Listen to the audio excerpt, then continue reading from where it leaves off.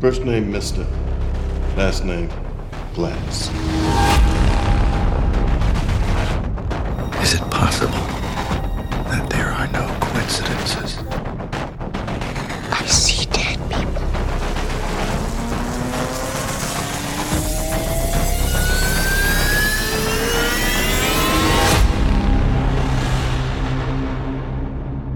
Welcome back to Chronologically. This is the podcast where we take a look at some of film's greatest creators and we go through their works chronologically. My name is Jeff, and with me, as always, is Eric. Hey, Jeff. How's it going today? It's going well. How about you? Not too bad. Nice, quiet Sunday morning, man. Oh, baby's asleep? Baby is being taken care of by wife. She's a wonderful woman. She is. And later on, this is crazy. Later on, they're leaving the house together for the first time. Like, I'll still have the older kids, but my wife and the baby are going to visit a friend. So the baby won't be in the house for the first time ever. I'm going to play video games. Ooh. Very that exciting. sounds fun. But until then, you're going to be recording a podcast with me, and it's a bonus episode. The last one for a good little bit, no pun intended. But we watched Stuart Little from 1999, starring Michael J. Fox, Hugh Laurie, Gina Davis, Nathan Lane, Steve Zahn, David Alan Grier, Bruno Jennifer Kirby. Tilly. Yeah, Jennifer Tilly. Yeah, the list goes on and on. Estelle Getty. Yeah. Is Estelle Getty in this? Estelle Getty is in it. It's funny yeah. because they got Estelle Getty and then gave her nothing to do. And this turns out to be like her last film role. But she basically is Grandma Little, and she hangs out in the background. And at one point kind of gets a little confused about which car she's going to get into. And that's all she does. Well, and if you don't know who Estelle Getty is, she is known as Mom on The Golden Girls. Yes. Sophie. Fantastic. Fantastic actress. Much beloved and much missed. Quite the legend. So we're watching this because Mr. Shyamalan had a pretty heavy hand in writing this. There's 3 writers listed, E.B. White, M. Night Shyamalan, and Greg Booker, but I do believe he did the bulk of the work. Like, this is kind of his script, or I think so. So I took a look at what's going on here, and so I have Greg Booker, Rob Minkoff, who is the director, and M. Night Shyamalan being listed. E.B. White is the original author of the children's book back in like the 30s and 40s. That makes sense. Long dead by the time this movie was produced, right? On screen, it shows written by M. Night Shyamalan and Greg Brooker, right? So I started looking into this Brooker guy, and I'm not 100% sure how much he actually contributed to the writing of the film. It turns out that this guy has written a bunch of Stuart Little books, including Stuart Little, The Great Boat Race, and Stuart Little's New Brother, and like all sorts of like Stuart Little adaptations. So I'm not saying that he didn't have any hand in the writing of the film at all, but he might have gotten credit because he had written these books. It's unclear. Maybe he wrote the books in conjunction with the script. Don't know. But I do know that after E.B. White passed away, Stuart Little became one of those like Hardy Boys style franchises where it passed through a number of different authors, you know, who then published Stuart Little books. And I'm thinking that Mr. Greg Brooker is one of those, and that's how he got kind of involved / credited on this film.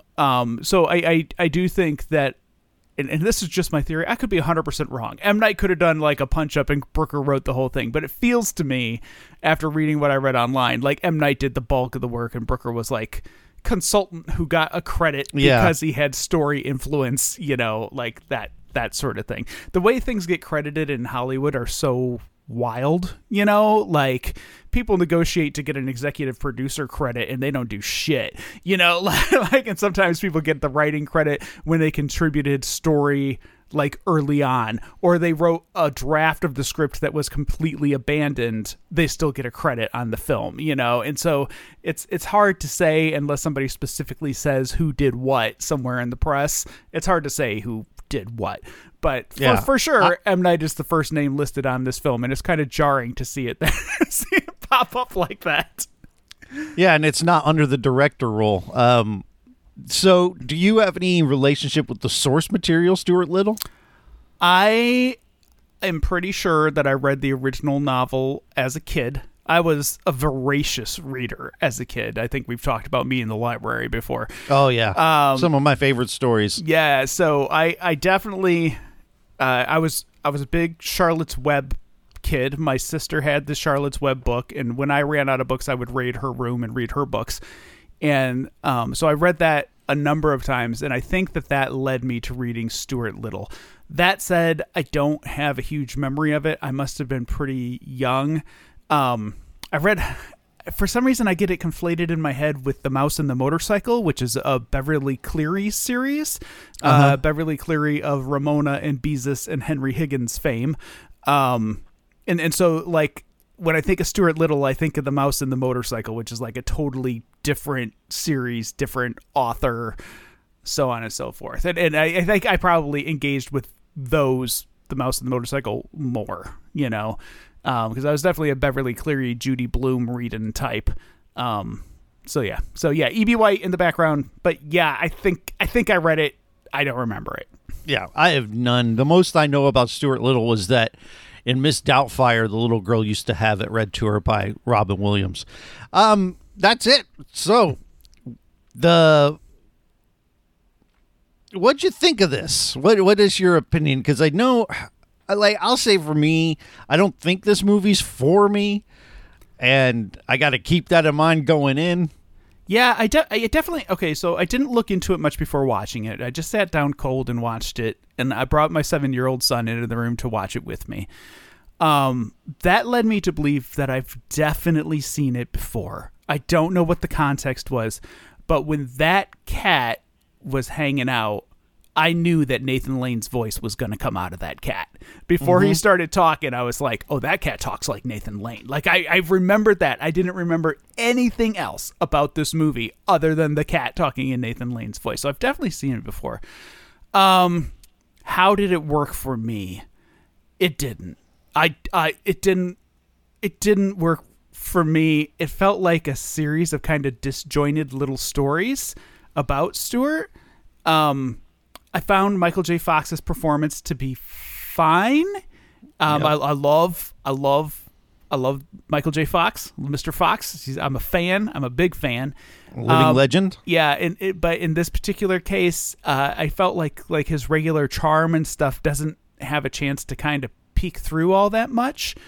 And I don't know. Like, I wasn't taken with it, but I will say, okay, number one, my 7-year-old loved it.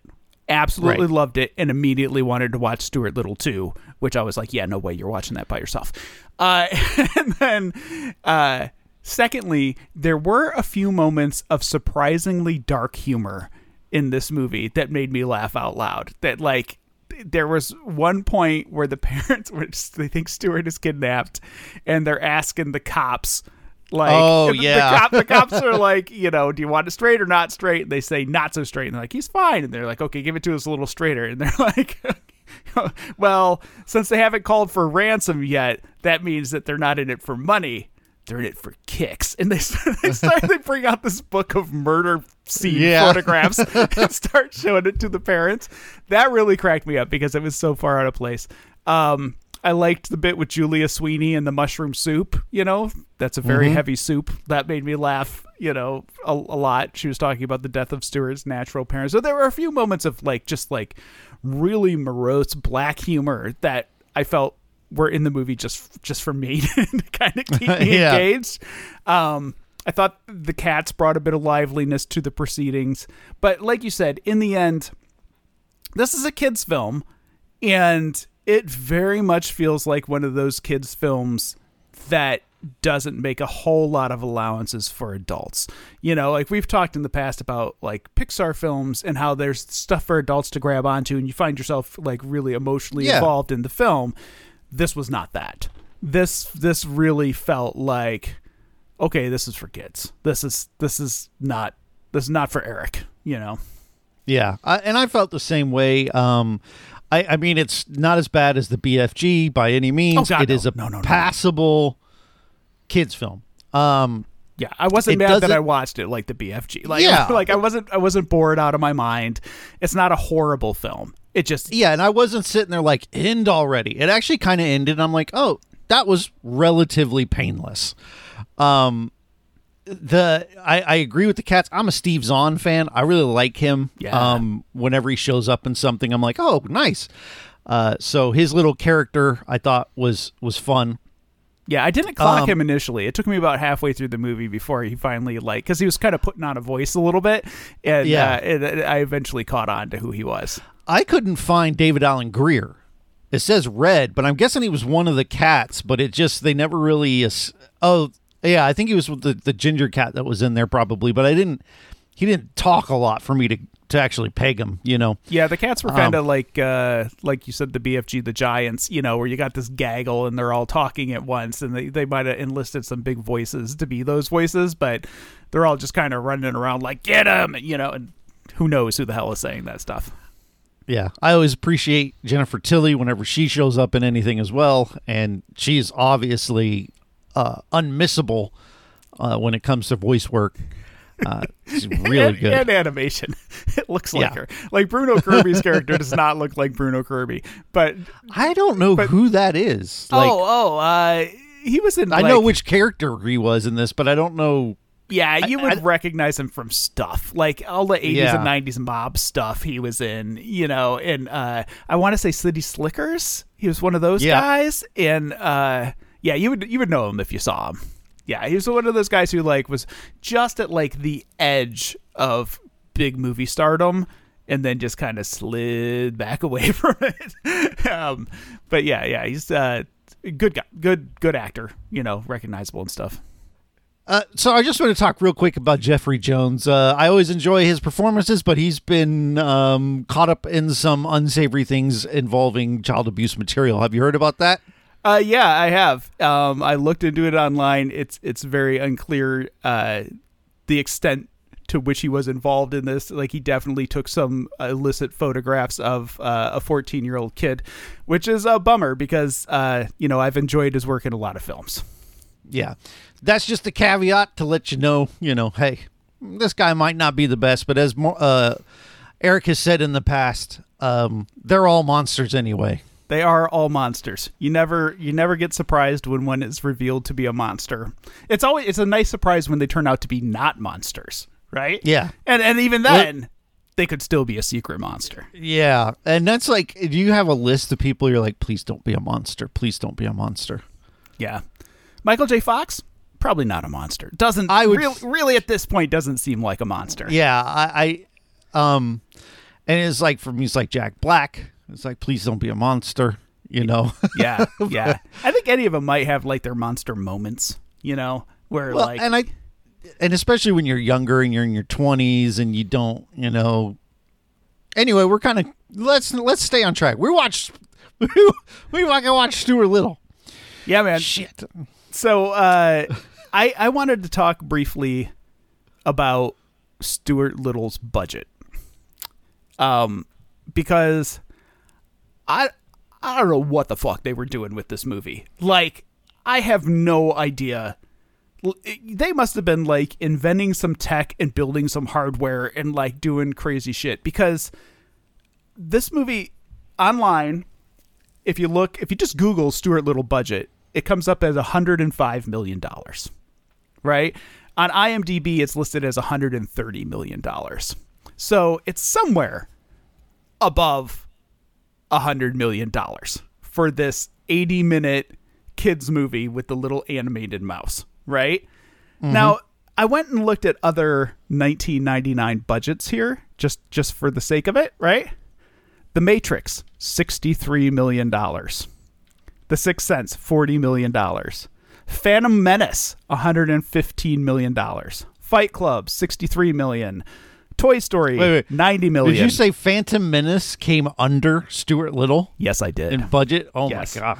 The Mummy, $80 million. And then I thought, okay, well, what about like other movies that do like this excessive level of animation, right? Because there's a lot of CG in this, they're putting the little mouth on the cats and so on and so forth. I looked at Babe, Pig in the City, made 4 years earlier, $30 million. Oh, and a far better film. $30 million for classic. Babe. So where did this $130 million go? Like, that's $130 million freaking dollars. Ant-Man cost $130 million, right? In today's money, right? So, like, what was $130 million in 1999? Like, what would that equate to today? Like $200 million? What were they doing with Stuart Little? Like, what on earth would they have spent that kind of money on? It certainly wasn't the set. They weren't flinging Estelle Getty $2 million. You know, like, where did this money go? What I don't know, because none of the, other than Michael J. Fox, none of the actors are what I would call A-list. No, right? maybe Gina Davis, but like... that's pushing it, though. Like, you know... At the time, you know, like, she was... A-list? Oh, yeah. For sure. Yeah, Okay. yeah. Thelma and Louise and all that. Yeah. I would say yes to A-list for Gina Davis. Long Kiss Goodnight. It was in that era, you know. She was headlining movies at that point. Hugh Laurie? No, definitely not, you know. Yeah. I was surprised to see him in this. Yeah, it's the voice actors and so on. No. It was a voice performance for Michael J. Fox. And we know that people sometimes, like Shrek, you know, they get paid like big bank for that sometimes. I couldn't find out what his salary was for this. But yeah. It's insane. It's insane how much they spent on this movie. And it doesn't look that good. Like, no, I understand like the CG at the time was probably okay. Like it got nominated for an Oscar. And lost to Matrix, which was made for $63 million. Right. And for being nominated, like, to me, the seams on this are pretty obvious. I don't think Stewart looks particularly great. You know, the cat mouths are a mixed bag at times. Yes. You know? Yeah, I always look at the feet on characters in films like this. Like, we did Roger Rabbit, and of course, that's hand-drawn animation, not CG, but it's seamless. Like, the way the feet are and the reflections and so on and so forth. And in this particular case, the feet ain't so great, right? And there are a few shots, which I thought it was really interesting. I rewound it a few times because there are a few shots where they're long shots. One in particular where they're eating at the table with the whole family, and Dad's on the left, and then little boy, and then Stuart, and then Mom on the right. And Stuart is a freaking mouse on a stick. It is a puppet mouse on a stick in the long shot, and then they go in for the close-up, and it's the CG. Same thing with when he first gets in the bed. It is a puppet mouse on a stick in the bed, and then they zoom in, and it's you know, the actual character. That was $40 million right there, right? For a puppet mouse stick. Where is this money? Like, it's not in the house, right? Like, it's not in the sets. It's not paying all those orphans. Like, where did they spend all this money? I texted you while I was watching it, and I texted shittiest fake tree since Poltergeist. This is a $100 million movie. Make a better tree. Like, that tree, a whole big sequence at the end takes place with Stuart in the tree with the cats, and they're chasing them, they're moving the tree around. It is a very shitty fake tree. It is like made of paper mache, like very, very poor. So I don't know. When I found out how much this movie cost, I was dumbfounded. Like, if you'd have asked me, I'd have put it in the $40 and $50 million range. And I don't make movies. I don't have any idea, like, how much stuff costs. But when you look at it compared to, like, other movies of the era. Right. Like, Phantom Menace, I thought for sure would have more, because it has way more CG. It's, you know, it's a big budget film. Pod races, you got big name actors in it. That not only is a big budget film, but is guaranteed to make its money back. Yeah, you got Watto, you got Jar Jar, you know, like full CG characters is what I'm saying. And and guaranteed to make its money back. Right. It was the number one movie that year. That's the thing. Who's the psycho at Columbia Pictures who was like, sure, thumbs up for $130 million for Stuart Little, a little-known children's book. Go for it. I think they laundered money. I think they used it to launder money. They could have been laundering money, yeah. The only thing that gave me pause about it was that the director was Rob Minkoff, who is a well-known children's director who also co-directed The Lion King, right? So, like, if that guy was using his pull But directors don't generally get that kind of money. Like, well, I'm not saying he got paid. Oh, okay. I'm saying Yeah. like he influenced, like, because he was involved in the Roger Rabbit shorts, so he had some kind of experience along these lines. He co-directed The Lion King. So like there's a possibility that he used his pull to kind of get this made and get that sort of budget. But all in all, madness, I think. Madness. Yeah. Was there anything in your research that costed more in 1999?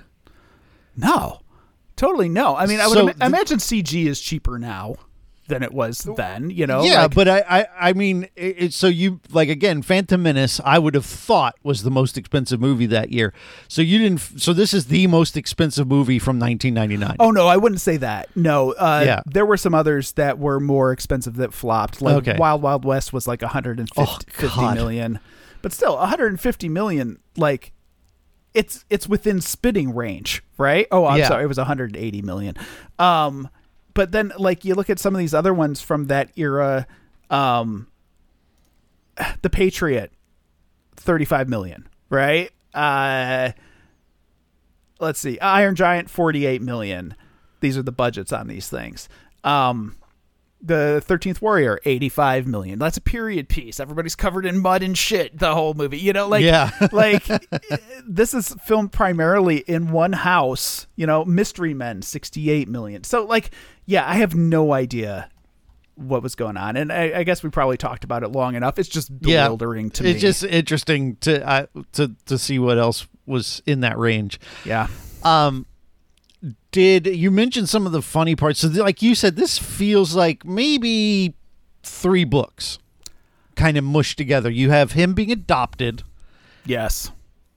Him being And then adopted, and then the boat race, and then the cat Him being kidnapping. taken by the mobster family, Yeah. Jennifer Tilly and her husband, and then the final sequence with Nathan Lane. Yeah. Yeah. So I read that E.B. White originally wrote these stories as a series of short stories that he was sharing with his nieces and nephews. And then as time went on, like, he was convinced to put it all together into one book. So apparently the original Stuart Little book is like that. It's a series of, short scenarios involving this character. So it's not a surprise that the movie feels that way, but I would have thought they might have tried to find a better way to make it feel less episodic. Like, it starts out and you feel like the whole crux of the movie is going to be Little Glasses kid accepting Stuart as his brother. But that does not take very long. And then you're like, well, what the hell else are we going to do for the next 50 minutes? Like, it definitely feels very, and then as the second thing resolves, you kind of feel like, okay, we're done now. Nope.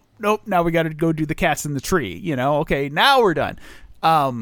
So yeah, it definitely feels like it has like an ebb and flow to it, like you keep going Not over a these hills. typical 3-act structure. No, definitely not. Like, each act was its own story. Yeah, agreed. And I don't know if it was enough to hold together for me. I guess the through line with his relationship with the cat was probably what they were banking on. But that's only at the beginning and the end. That kind Yes. of bookends things. In the middle with the boat race, he's gone. Yeah, that's true. Yeah. So the what did you think about the bully kid with the boat? I wanted to choke him out. Yeah, I mean, that kid was a dick. And but again, like, there's no background to that kid, and then you never see that kid again, right? And yeah, so he tries to murder Stuart. He does try to murder Stuart. That's true. Yeah. He does. But you have to wonder what the rules of this world are. Like, Yeah. because the mouse can talk and everybody can hear the mouse Yeah, talk, but exactly. the cat talks and nobody seems to know And that the cat cat talks. is in a lower class. Right. For the family, right? He is the pet. Right. And the other cats are like making fun of him because, like, there's a mouse and you're the mouse's pet. And so there's very much like Stuart is more a part of the family than the cat is. Right. So that makes me wonder, like, does the kid who tries to murder Stuart on the boat know that Stuart is like a conscious being? You know, it like more than just a regular mouse. Like, are all mice like that? Or is Stuart an exception? And if Stuart is the exception, then why aren't they on TV with their magical talking mouse, right? This world is interesting, and it is sort of a fairy tale-ish looking world. It's colorful and bright. I kind of like the sort of almost surreal nature to some of the way everything feels. It does feel like a kid's book to me. Yeah. And like the dialogue is very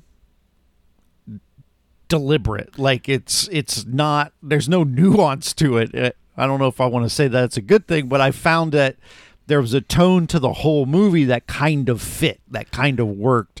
It did. It with felt the almost way like it looked. Like the dialogue was kind of lifted out of the old-timey book, right? And it almost feels like the family was lifted out of the old-timey book and placed into the modern world. The one exception was when Gina Davis is like, how about we just murder these little mice when they're trying to take Stuart away? And she has this moment of, we're bigger than them. We'll just make them disappear. Right. I was on board with her because I knew something was up immediately. But where was I going with that? I don't remember. But I think that I kind of, not quite to the level that Pushing Daisies, the TV show, is, where it has that bright, vibrant fairy tale feel. It kind of has that to a lesser degree. Agreed. Yeah, it's not as in your face, like that stylized sort of thing. And I know exactly what you're talking about with the pushing daisies. And it doesn't quite get there. Like, it's not Wes Anderson, right? Like, it's not that super stylized world. It's just enough so that you know that you're not in our world. Yeah. Right. I also like talking about the fact that Stuart is this talking mouse, and it never seems to take anyone by surprise. Like, other than that he's been adopted by a human family, that seems to surprise people. But it doesn't surprise anyone that he talks. Like, when they go to the adoption place and they're looking at kids, here's Stuart Little pops up. Yeah, you want that kid and this kid. And they're not surprised that Stuart talks. No, not at all. And the adoption lady is like, yeah, you know, why wouldn't we take in an orphan mouse? Yeah. Yeah. I kind of thought there with the adoption lady, she has this comment about, you know, we normally recommend that you don't take in, you know, orphans not of your own, and then she says species. And I thought, oh, maybe we're going for like an allegory here for like, you know, like interracial adoptions, or you know from different cultures, or that's immediately what I thought. Like, and I think that was very deliberately delivered. It was, and then the movie does nothing with it. Like it doesn't go anywhere. And I kind of like, the closest I could say that it does, and it is that the family, you can make it a point of acceptance, right? And what that looks like. And that the family is just like, yeah, like not just Gina Davis and Hugh Laurie, but the extended family comes in, they see the mouse, they're taken back by him for a moment, but then they're just like, yeah, he's family now, you know. And there can be something said for that, like, you know, someone being adopted of a different race or sexual orientation in the family or something like that, and just being like, that's who they are, and they're part of our family. Yeah, it is interesting because the family does bring gifts that are like inappropriate, right? They don't know that he's a mouse. They weren't tipped off. So they bring the ball and the bike and, you know, all this stuff. And Stuart gamely tries to go along, you know, with the gifts, and, you know, is none, even though he can't use the gifts, is appreciative of the thing. But that's kind of like the last that the family missteps at all, you know, with the fact that he's a mouse. And I don't know. It's I found that to be a little heartwarming, that the family, and then like when he goes missing, they come home and the family's already in full action. Yes. Right? That everybody's like, we're putting our posters up. We got this going on, and we're going to find this kid. You know, and even Hugh Laurie's like, well, you know, like he's kind of doubting it, and his son kind of gets him on board and says, "Hey, we don't ever give up," right? So, and I found that to be a nice moment that Stuart is wholeheartedly accepted by the family, including the extended family. Yeah. Yeah. So, yeah, beyond that, I kind of struggle a little bit to find things to talk about with this movie. You know, like I thought the filming on the boat race was particularly shitty. I found the segment with the car in the sewer to be reminiscent of Back to the Future. The car in the tunnel. Yeah. And Probably not an accident. And more effective than the boat race. And other than, like, there's just not a lot going on in this movie. Like, I did really not find the Lipnicki kid appealing in any way. You know, like he's one of those kids where I don't get it. Like, I don't. Yeah, he feels false. Like, we've seen over Spielberg and then in Sixth Sense some very incredible child acting, and this kid in this film ain't it. Yeah, he ain't it. And it's interesting because, like, even other kids, like, I think of in terms of Macaulay Culkin, right? Not a great actor when he was a kid. For some reason, still kind of appealing, right? Like I enjoy Macaulay Culkin. He was films. given a lot to work with, and I think, I mean, I'm talking about Home Alone specifically, if we ever do John Hughes, which is highly likely, you know, he, those moments where he has the, you know, what's the line he says, are you thirsty for more? You know? Yeah. That sort of stuff. Like, those lines he's able to deliver with some sort of mischievousness that I think we now know is present in Macaulay Culkin. There is some, it comes adult. Natural to him. Yeah. And I think that's why he's able to thrive in that role. Yeah, so I much. don't want to say that I don't like Macaulay Culkin. I feel like I'm just saying acting-wise, mischievousness. I think he's like not the best Culkin, right? Like, there are other Culkins who right. might be Kieran is probably the best one. Who we've seen acting-wise better, you know. What was Kieran? I don't know. What We're was going to he see in Rory recently? pretty soon, though. He's in Signs. Maybe that's what I'm thinking. Yeah. Yeah. So, but anyhow, like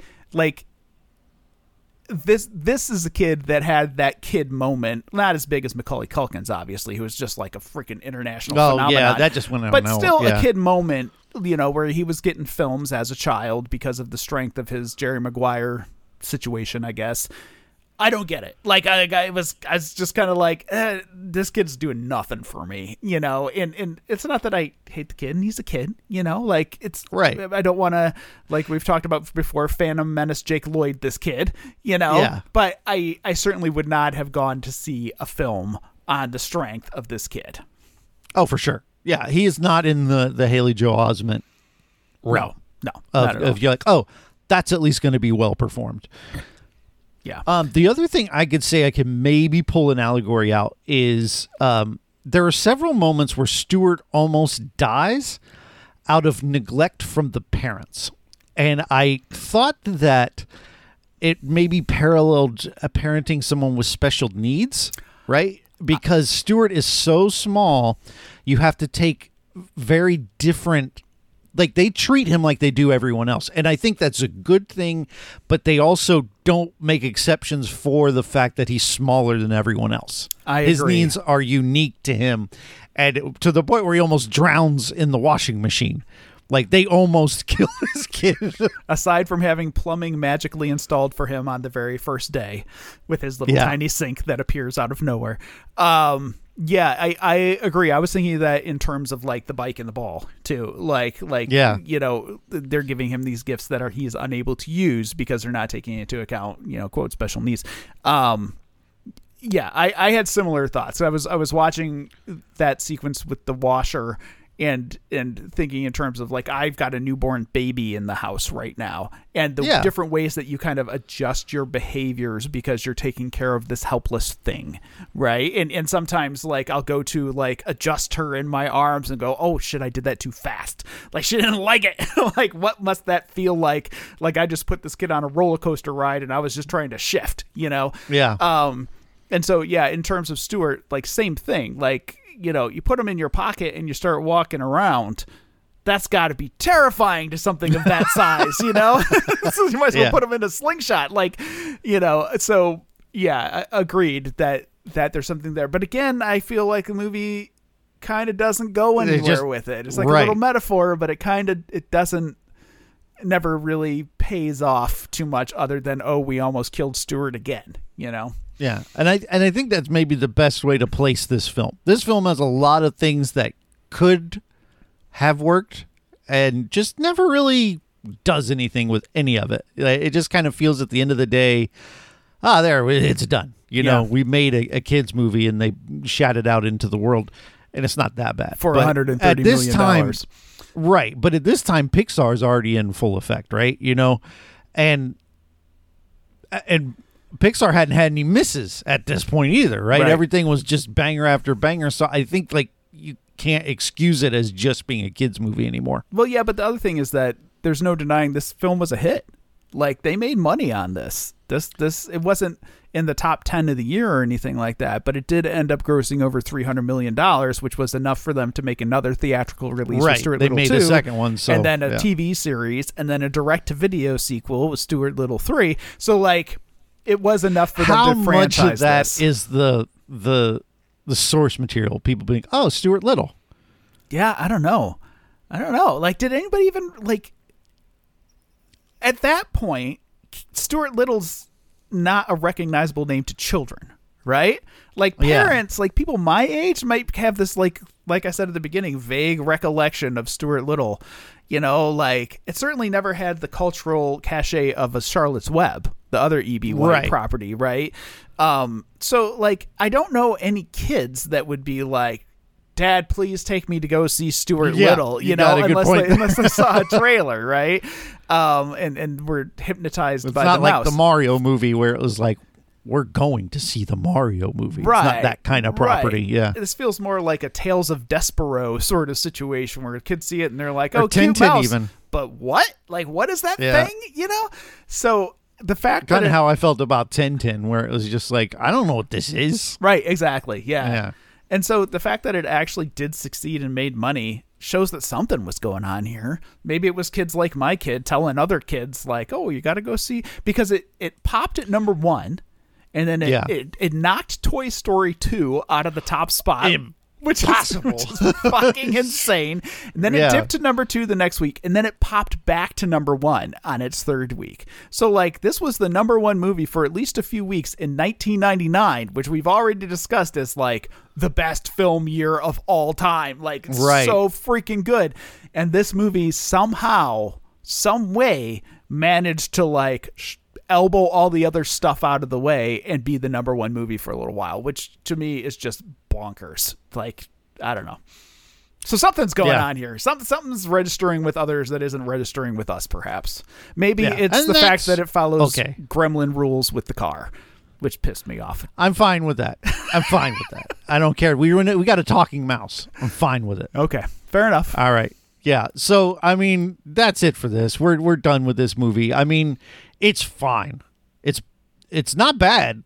It's fine. It's fine. Like, I watched it on a Saturday morning with my son, and he enjoyed it, and I wasn't mad. So, yeah, it's okay. It's okay. Yeah. It's not go out of your way to watch it. Right. I watched it in 2 parts, though. I still had to take a break. It did not take me away, sweep me away where I watched it in one sitting. But I think we might get swept away next week while we watch Unbreakable, the second of his big hits. I don't know what I'm trying to say. This next big, we're in Shyamalan proper now. Yes, we are. No more stuff made on VHS or, Wide Awake. No twist in Stuart Little, but we're going back to the world of twists. So, that's it for this. I don't have anything else to add. If you want to get in touch with Eric, you can do so on Twitter at Eric_Hodder. You can find me at Podcast by Jeff on Twitter. You can go check out the YouTube channel of Eric's. It's just Eric Hodder. GamingNexus.com for your gaming review needs. Also, my other podcast, the Movie Draft House. You can also go to chronologically.net. Huh? How about that? And it'll just basically bring you to the feed, and you can listen there if you wanted to. We are fancy now. Yeah. Anyway, well, we'll see you next week on Chronologically. Take care, y'all. Bye.